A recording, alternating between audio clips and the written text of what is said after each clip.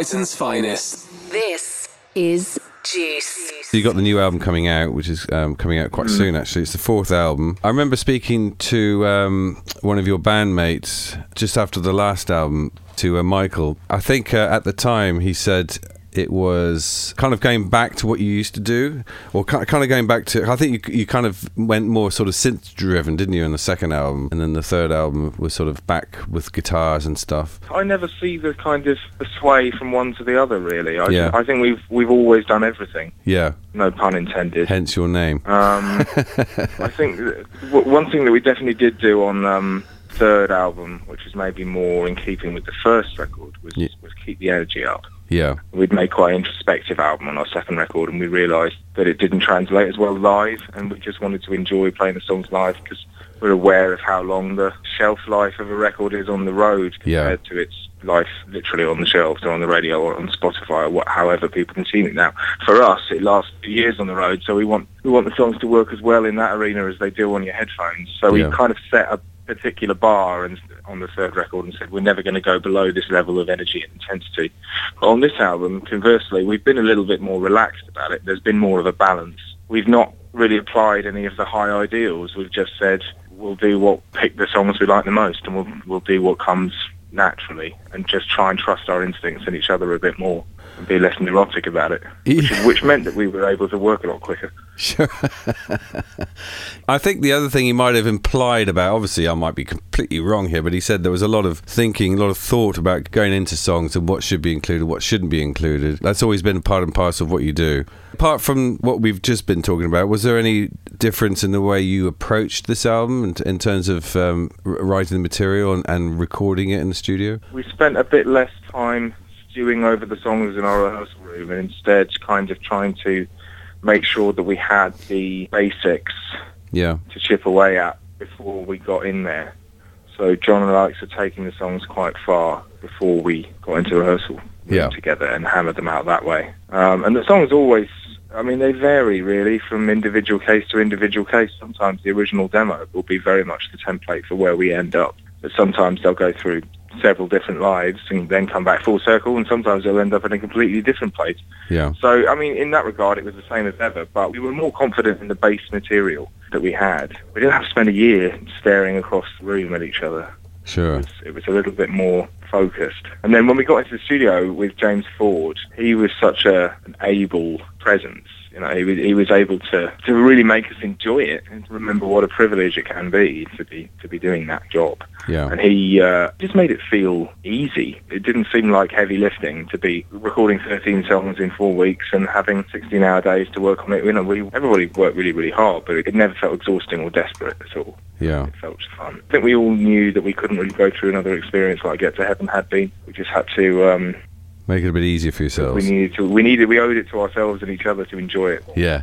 So, I mean, obviously, you don't have anything to do with the lyrics, as far as I'm aware. No, but we're all kind of kept abreast of things. You know what I mean? And we all look over things and make suggestions. And the titles are usually a collective effort. Okay. So Jonathan's not that precious about his. He likes to open it out a bit and see what other people think. I mean, obviously, it can be quite a personal thing. Sure. Over time, he's wanted to be less and less oblique with what he's saying, and that means that if the three of us don't understand what's in the song, then the likelihood is that no one else outside of it is going to either. So I think he wants to make sure he's being as clear as he wants to be, but also the ideas are coming across.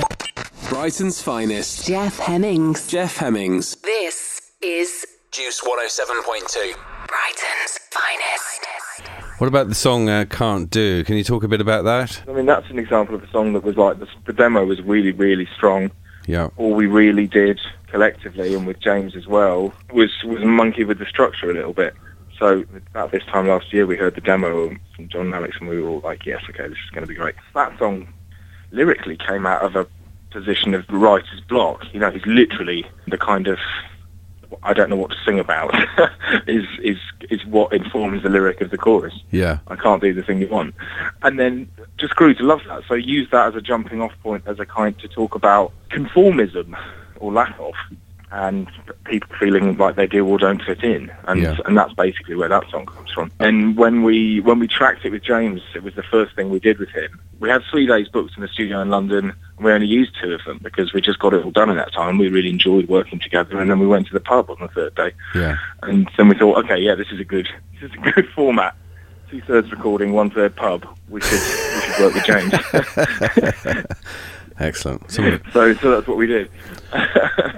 Well, I like the musical references in there as well about the drums and the bass, and it's about. I mean, you can hear how he's arrived at those lyrics as well. You know, he's trying to sing over this instrumental idea and thinking, how can I augment this? Sure.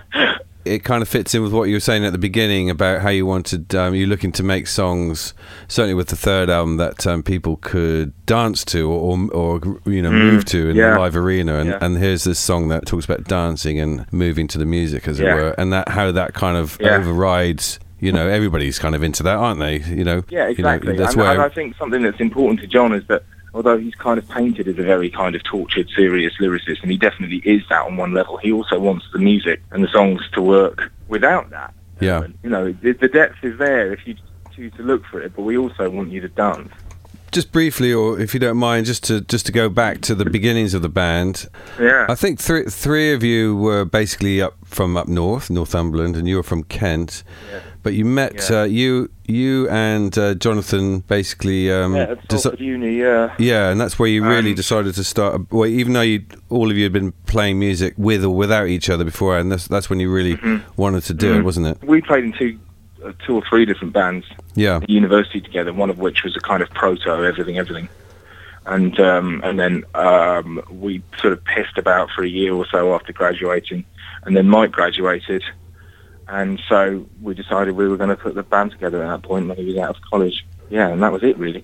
At that point, we had Alex Niven playing guitar as well, who was our first guitarist. He left after 2 years. Yeah. And at more or less exactly the same time, Alex's band, that we were already friendly with, confusingly also called Alex, the band was called Opera House, and they just split up. And we knew he was a great player and in need of a band, and we needed a guitarist. So we asked him to join, and we didn't really break stride with it. And that's been the 10-year history of everything. Unbelievably, we've been doing this together for 10 years now. Yeah. I don't know if you ever look back to those days and think, my God, how did we get from there to here? But for us, because we've never had like sort of firework stellar moment in our career. Everything's been quite kind of slow and steady and moving in the right direction. But none of it's been intangible, kind of how did we get so famous, because we're not really. You know, we're not that successful.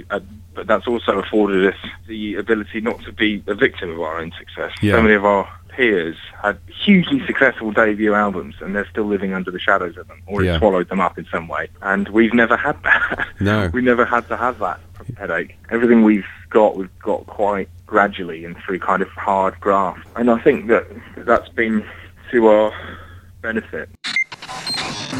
This is Juice, Brighton's finest. Bringing the artists closer to you.